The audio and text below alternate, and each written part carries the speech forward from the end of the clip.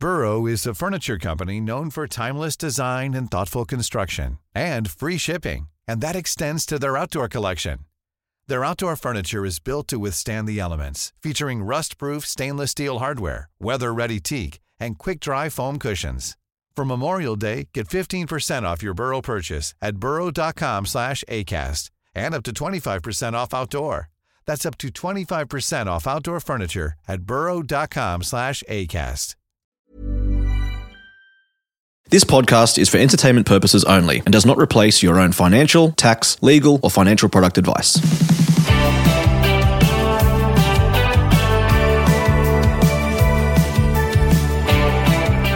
Hello Australia, welcome to My Millennial Money. I'm Glenn James and you are? John Pigeon. And we are in Adelaide. Hello Adelaide. Yeah.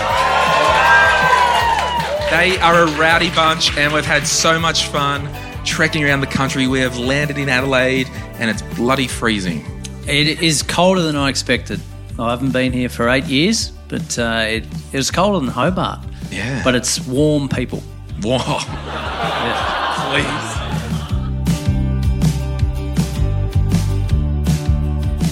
Hey guys, Glenn here. Thank you so much for coming out to Adelaide, everybody.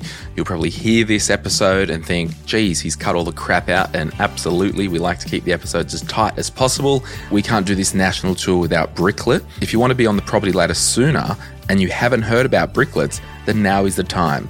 Smaller pieces of property are a reality. You can head to bricklet.com.au for more info. And just last week, or one of the last episodes in your player, was a deep dive with Bricklet and OpenTrader. OpenTrader is Australia's most competitive self-directed retail trading platform for professional traders and those who want to invest like a pro from only $5 per trade. You can head to opentrader.com.au and we'll also do a deep dive with OpenTrader very soon. And now I'll hand it over to one of our biggest M3 listeners and fans in Adelaide, Daniel. He's going to do the acknowledgement. Thanks, mate. It was great to meet you. We acknowledge the Kaurna people, traditional custodians of the land on which we stand, and pay respects to their elders past and present. We extend that respect to Aboriginal and Torres Strait Islander peoples who may be with us tonight.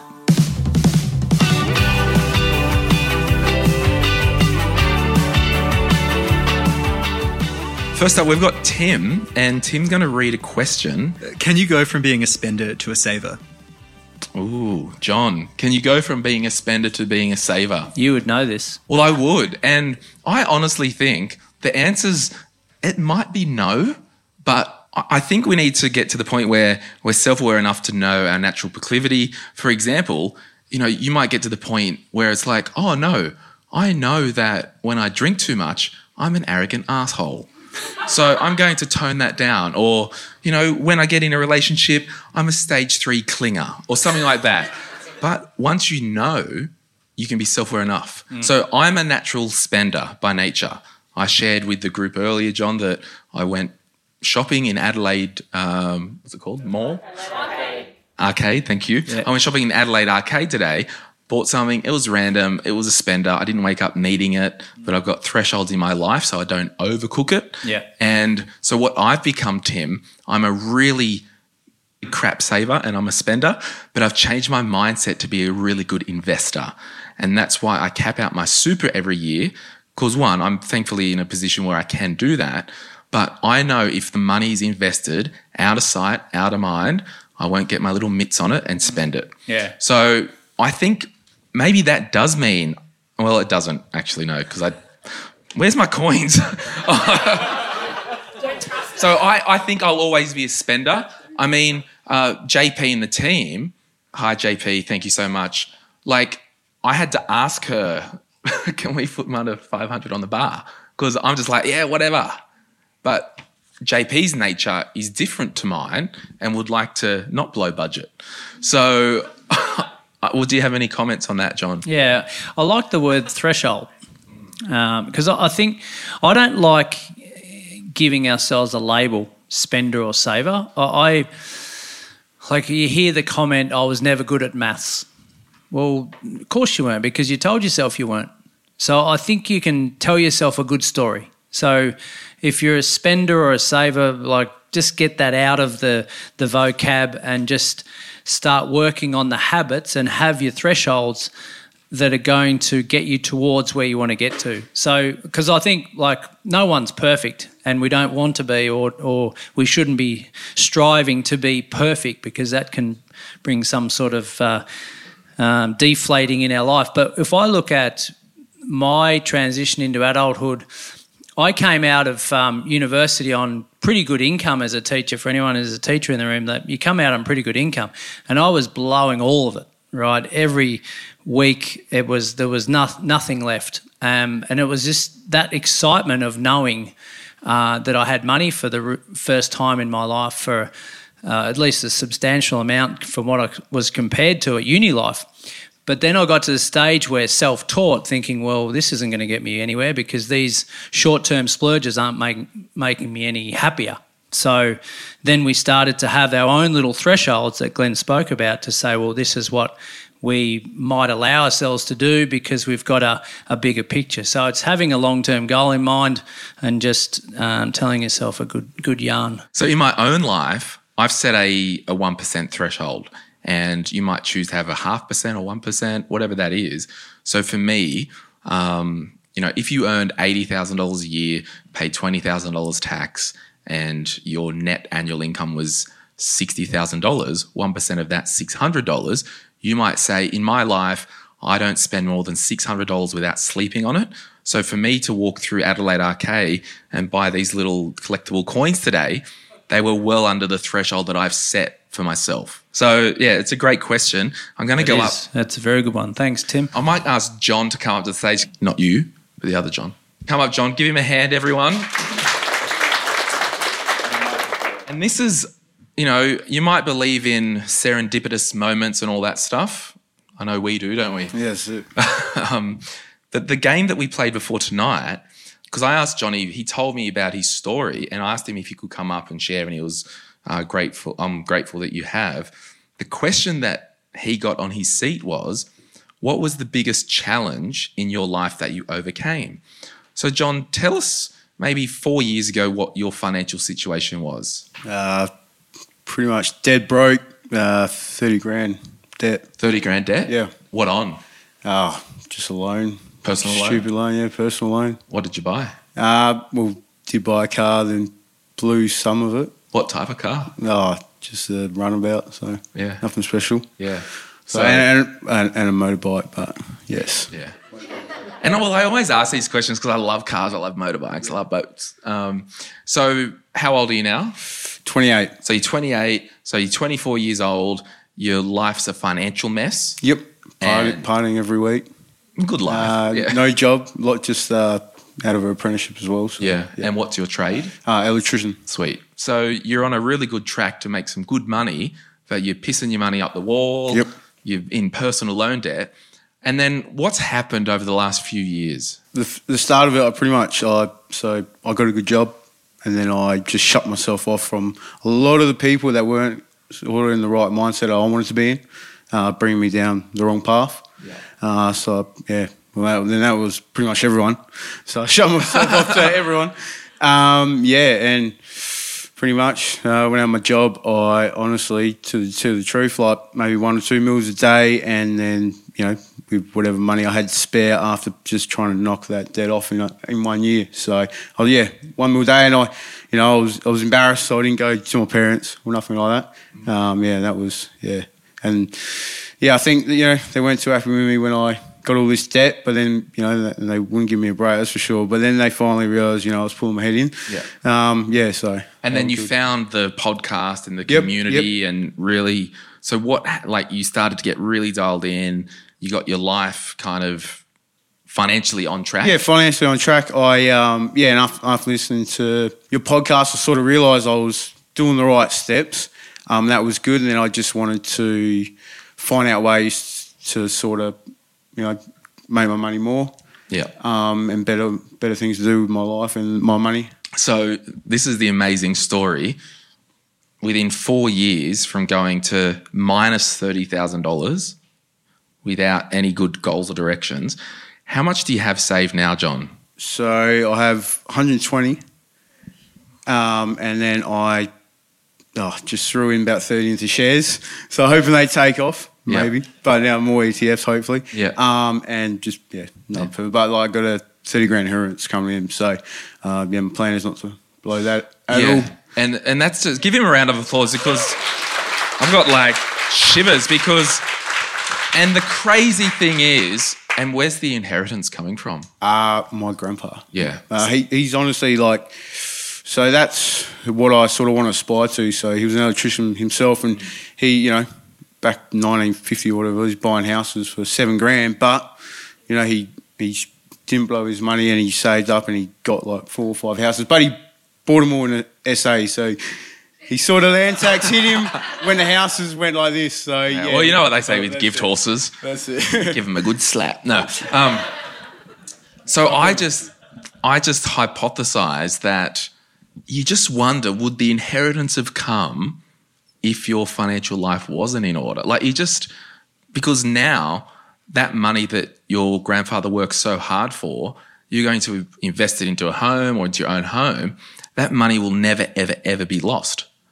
Where you could have got that 30 grand inheritance. If you got that 30 grand inheritance 4 years ago, it would have been a motorbike, it would have been some beers, it might have been cars, but it's just so amazing. Once you get dialed in, you get on track, you get encouraged, and if you're ever asking a reason why we'll keep doing this podcast, it's for 24-year-old John in Adelaide. I really wanted to buy a house before he passed, just to say, because he realised I was on the right plane. I just wanted to do it to, make him proud. But, I know that's what he wanted to go to, so yeah. Well, the cool thing is one day you'll have grandchildren and you can show them what you've done and pay it forward. That's it. We're trying to show my mates and trying to tell them about the podcast, but they got other ideas and I'll let them do that. I'll sit back and this watch is it. them. Like, so for anyone who bags you or whatever, tries to bring you down, like, oh no, do it this way, do it this way. Not going out. But just say to them, you do that, I do this, we'll compare notes in 20 years. That's it. That's all you got to do. That's exactly right. So give him a hand. Thank you so much for coming along. Thanks, John. So the next question's from Tom Howland, but Tom is actually unwell and couldn't make it. However, his dad came along with his partner Beck, Tom's partner Beck, not your partner. Good clarification. Yeah. So this is David, Tom's dad, and he's going to read that on behalf of Tom. So you guys are hearing this question for the first time like me. Can you identify the key indicators to research when looking to buy a home with an owner-occupier focus that could be held onto as an investment? Sexy. Do you want to answer that or do you want me to have a dig? Do you want me to go first? Yeah, because I've got 1 or 2 things to say. No, we'll say them then. So for me personally, if I'm going to live in a place, I want it to be good enough for me to enjoy, to call home. I'm not buying a house, I'm buying a home and all that crap, right? So like I always say, you always really want in your financial life, one eye on right now, but one eye on the future. One eye on the right now means that, well, if I'm going to live in it, I don't want to live on a main freaking road because I hate traffic. I lived on a main road. But so I rented on a main road. And when I went to buy my first home to live in, I just didn't even go to homes that were on a main road because I'm just not living there. So that was one thing. I also tell people, if you are currently renting or if you're living at mum and dad or you're boarding somewhere and the bathroom is just so old and annoying, or the windows don't open in the master bedroom because it's that old, when I go and have a look at the home before I buy it, I want to make sure all that crap that annoys the snot out of me, that it is working. So this is more on a personal vibe factor, not necessarily got anything to do with the investment side, but I know the house that I'm living in at the moment, I purchased it to live in and I set the mortgage up in a way that I could make it an investment property down the track. And that means it's an offset account. I'm not paying any extra into it other than the principal and interest repayments. Any money that I'm saving is on the offset account. And I'm strategic on the money side. So, John, in terms of, I've touched on the emotional side, like, I want windows that open. I don't want to live on a main road. I might speak to a mortgage broker and an accountant and get some good structural advice. When selecting somewhere to live, what are we looking at in terms of suburbs within, 10 kilometres of where we want to live?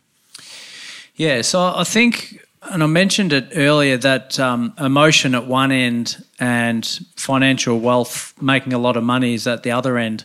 And we're dancing between the both in that question. So it's really hard to pinpoint. Like you touched upon a couple of things there that you would say are no-brainers for you to live in. You would also apply that regardless of whether it was an investment or an owner-occ. So I think the key question I would be asking is, what's your long-term plan? Are you living in it first and then turning it into an investment, or is it an investment first? Because if we're not living in it for the longer term, and the last 2 or 3 years have been a perfect example of this, the government's just thrown grants and concessions at first homeowners like never before. So it's really common for people to go and take advantage of those, knowing that they're only going to live in it for maybe 12 months, 2 years, and then move on. So they should be going in with an investment focus, not just let's save 20 grand on stamp duty.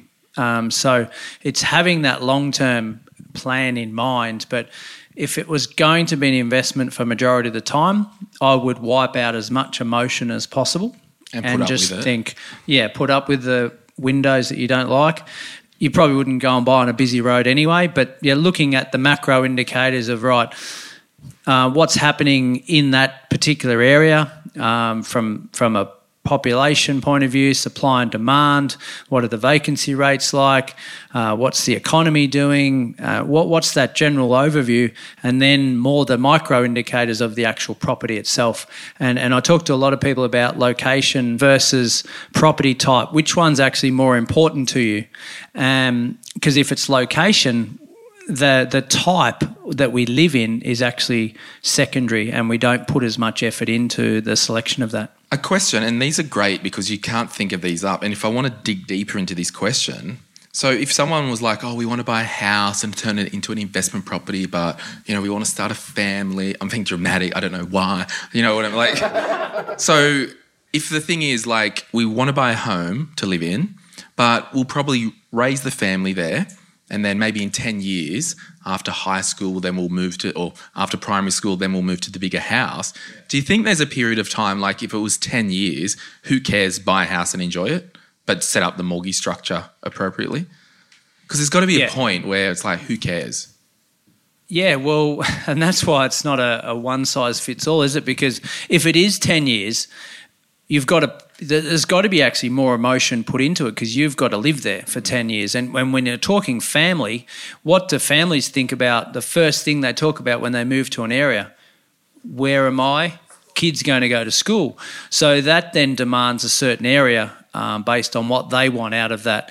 But generally speaking, it's what you can afford to buy at that particular time.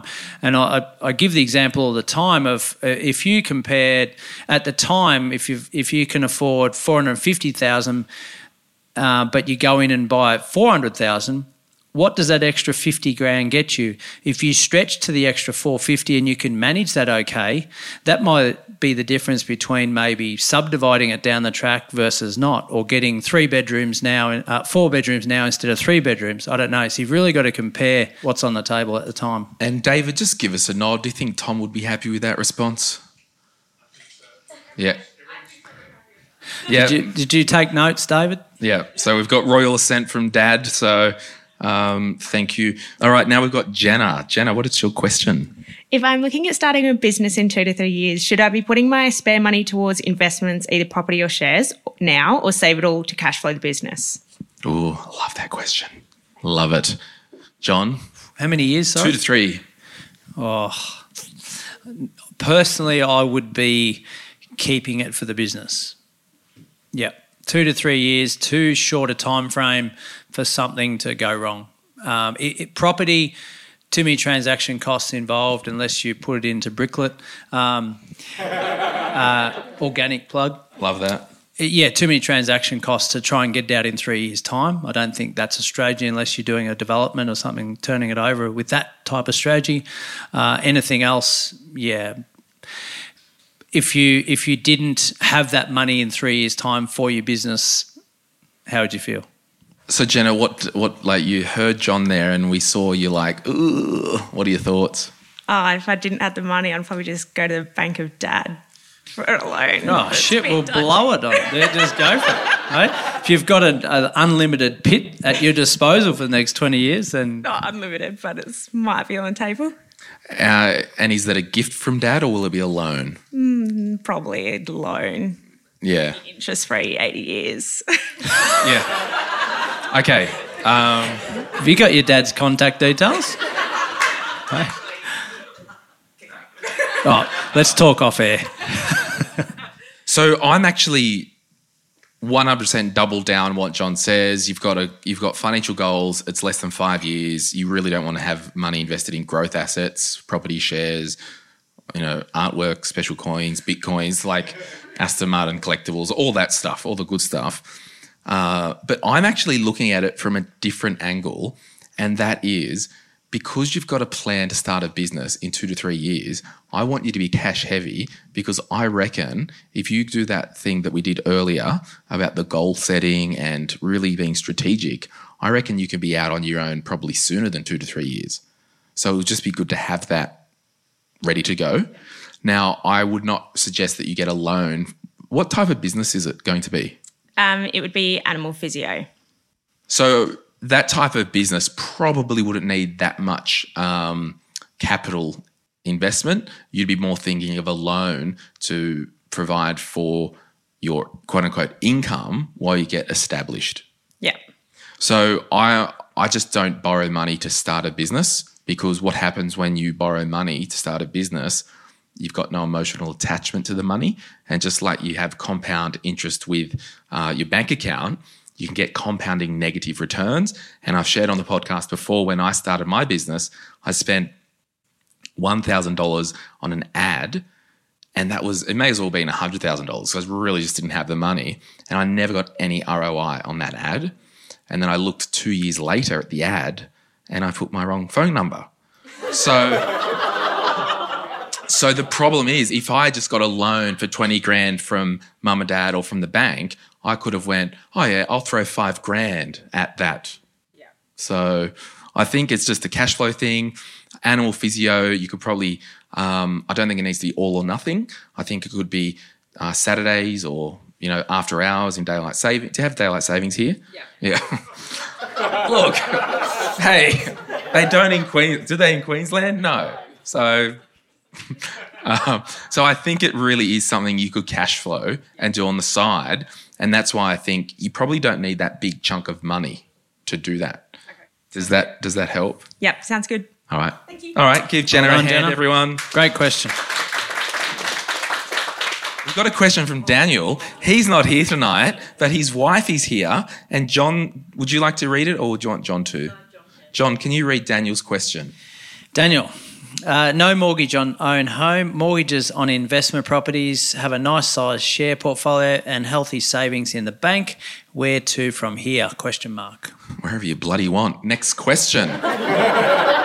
Sheridan asks. But I'm serious. Like, you killing it. May I ask your age? Yep, sweet. So you're under 40, both of you, own your own home. What do you guys do for work?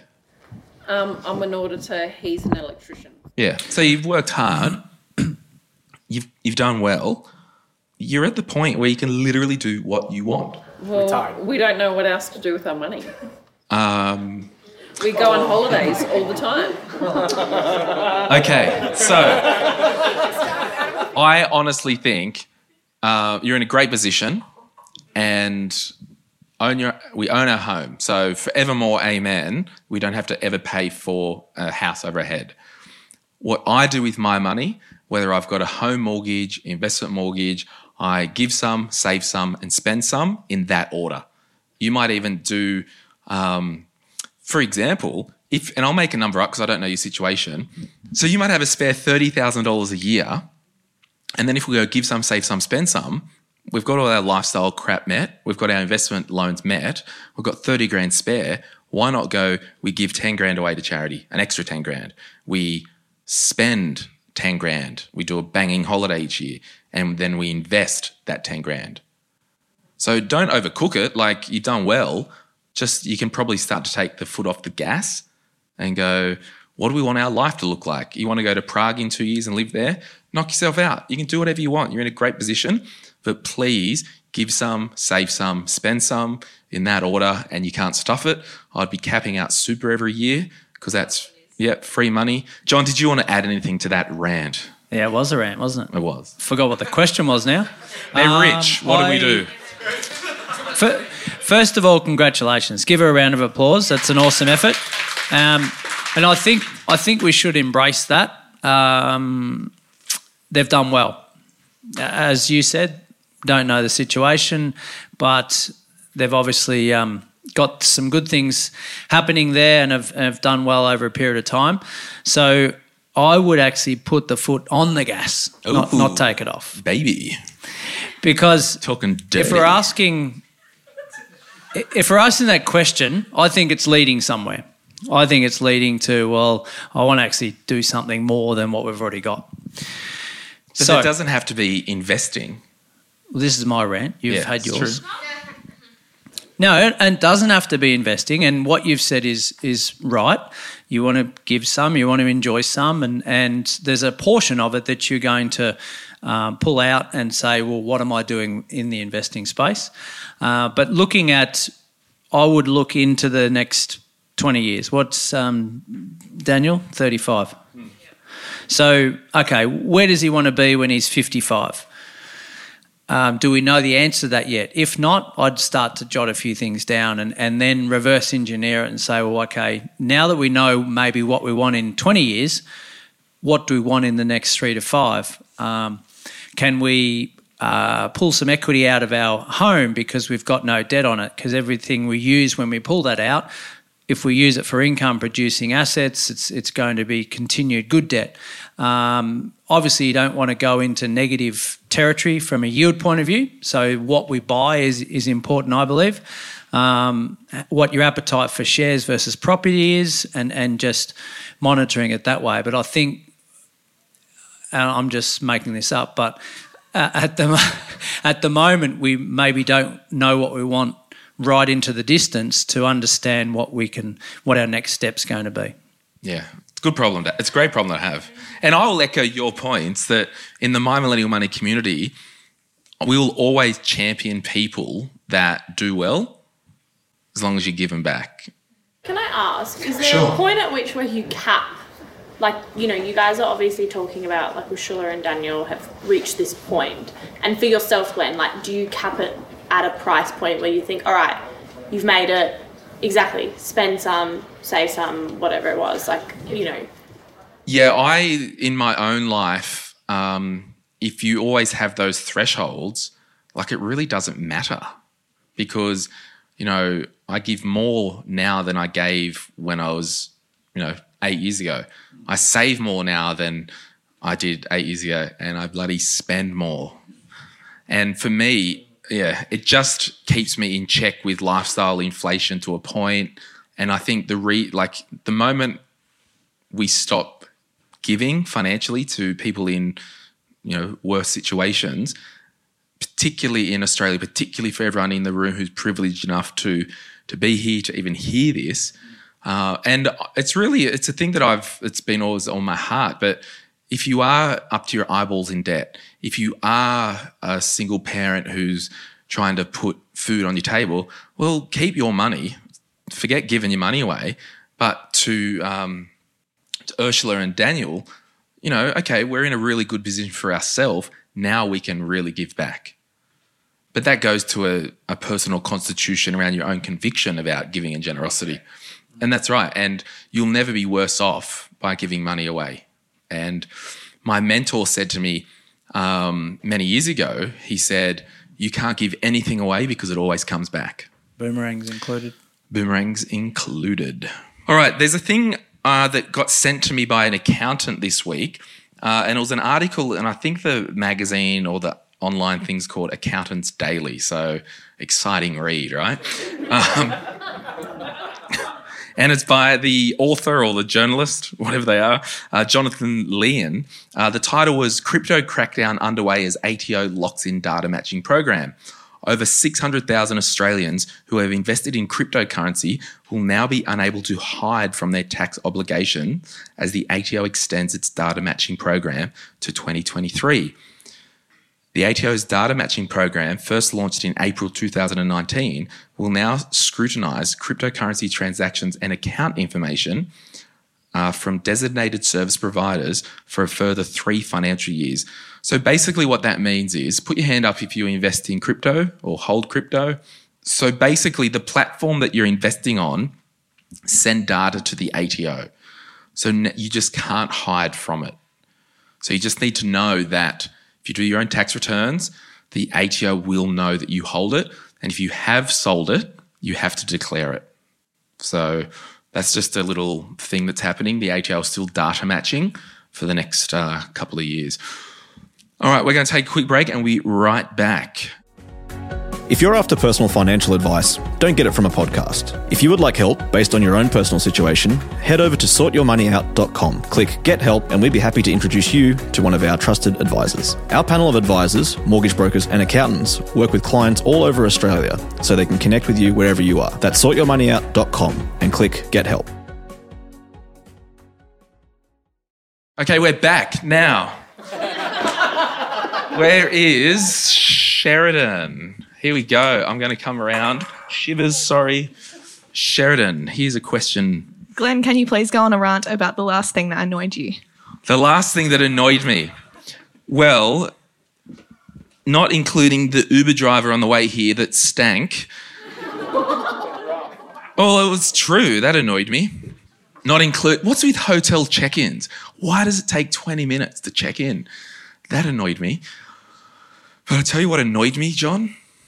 What? This week, someone sent me a screenshot of a dodgy website that used my photo promoting WanPay in China, that Glenn James endorsed this program, and which I'll edit the name out because I forget that I caused drama. And on the website that it was advertised on, it looked like I endorsed WanPay. And you click the article and they've got all these photos from our YouTube. You were on there. One of your photos was there. Really? And there was a photo of me with my laptop and it said, Glenn even whipped out his laptop to show everyone how much money he was making. Really? Yeah. So it was legit fake news. It's fake news. Fake news. And I just want to let everyone know, Glenn James will never endorse any trading, Forex, cryptocurrency, anything like that. If you see something that looks sus, please shoot My Millennial Money Facebook or Instagram. Let us know. But I like money as much as the next person, but we just will not be associated with crap like that. No. Fraudulent or legit. Wow. So that really annoyed me. Yeah. But I think the Uber driver annoyed me more. Because it was really hot in there.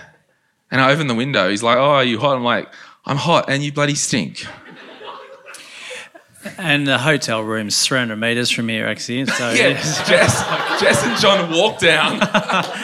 Doesn't help. Yeah. Exercise. It was an $8 Uber. But I had the heavy things. Mm. Okay, I'm going to ask Jenny to come down. Would you mind, Jenny? Jenny's got 2 questions. I was after some info on debt recycling. All right. So debt recycling, thank you so much. And you had a question that we might get you to ask John offline. Mm-hmm. Saving for a redevelopment of a property, can it sit in shares? So risque. But in all seriousness, if we're saving for something, if we're saving and it's over 5 years away, we can look at growth assets. If we're saving and it's within 5 years, we'll probably keep it in cash or on our offset. Which is tied into the debt recycling. Okay, so if you haven't heard of debt recycling, you can grab a seat. Thank you, Jenny. Give her a hand, Jenny. Everyone.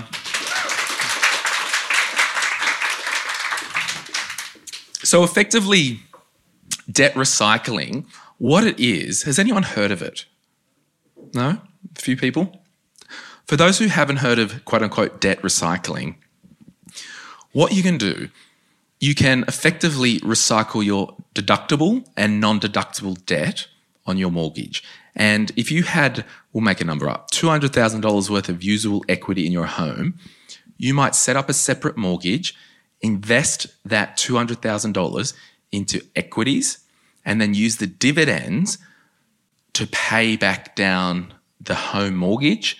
And then over time, what happens is you're now claiming the $200,000 of debt on your tax return because it's used to invest in shares. And then you're also pumping the home mortgage debt. And I think it's important to note that the debt recycling thing, you've got to be very clear. And I would suggest getting financial advice because you've got to really work out, is this a debt recycling strategy or is it a gearing strategy? So a gearing strategy might be, I'm going to get a mortgage on the house at 3%, invest that, and you put that money maybe into some like small cap companies or companies that you think are going to grow really fast, really soon. So that could be a gearing strategy. I'm gearing, so I'm borrowing money to invest in growth assets. Because when you buy an investment property, you're just using a gearing strategy. Because if you had cash, you might just choose to buy the investment property outright. But with shares, if you want to turn it up to 11, you might borrow money and invest it. So that's why it's very clear to get some advice, whether it's a gearing strategy or we're doing debt recycling. Sometimes with debt recycling strategies, you might set up a portfolio that is what they call a dividend portfolio or an imputation portfolio to really pay out dividends faster and not go for the quote unquote capital growth. Did that confuse you? Because I'm a bit confused. So am I. But anyway, let's just...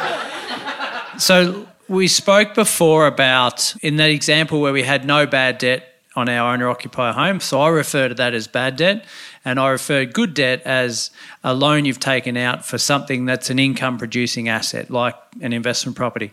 So essentially what we're saying here is we want to reduce the bad debt as the good debt stays at that level and slightly increases, but the yield that the good debt's producing is going down to reduce that bad debt even further or even faster, right? So it's just if you've got it's not a pie chart, another chart. Graph? Sort of. Gantt chart. Gantt. No. It's a good word, Gantt. Love it. So if I had a whiteboard, I'd do it. But yeah, so over time, if you look at that every 12 months and say, right, my bad debt's there and now 12 months later it's there. My good debt's here, 12 months later it might be there. But the cash flow of the good debt over here is taking care of itself. So essentially, the way I saw it way back when is that if I've got no bad debt in my life and I've got a truckload of good debt that's taking care of itself because of the cash flow in it, I'm essentially lifestyle positive, right? I've got no bad debt. So it gives me so many choices in my life, right? And let that portfolio do its thing. Thanks so much for coming out tonight. I've had such a fun time, and there's still tickets to Sydney, and Melbourne has moved to this Friday the 16th of July. Yes. So if you're out there and you want to come and say hi, you can have a fun night. We'll leave it there. Thank you so much, Adelaide, for coming. You've been real. I've been Glenn. He's been John. Good night. All right. Good night.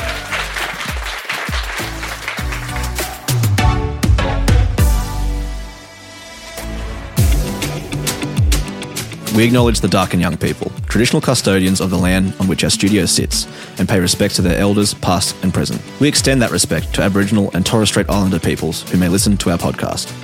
My Millennial Money supports A21, a charity focused on abolishing slavery and human trafficking all over the world. Check out a21.org.au for more info.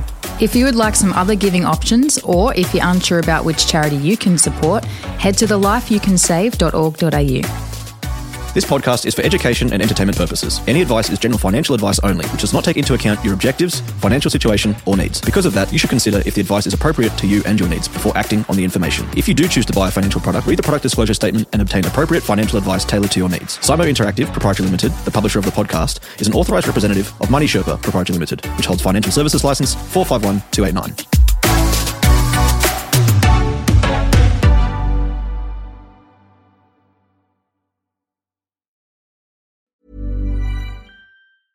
Mom deserves the best, and there's no better place to shop for Mother's Day than Whole Foods Market. They're your destination for unbeatable savings, from premium gifts to show-stopping flowers and irresistible desserts. Start by saving 33% with Prime on all body care and candles. Then get a 15-stem bunch of tulips for just $9.99 each with Prime. Round out Mom's menu with festive rosé, irresistible berry chantilly cake, and more special treats. Come celebrate Mother's Day at Whole Foods Market. Planning for your next trip?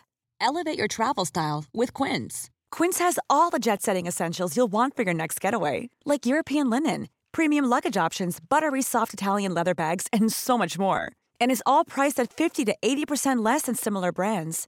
Plus, Quince only works with factories that use safe and ethical manufacturing practices. Pack your bags with high-quality essentials you'll be wearing for vacations to come with Quince. Go to quince.com/pack for free shipping and 365-day returns.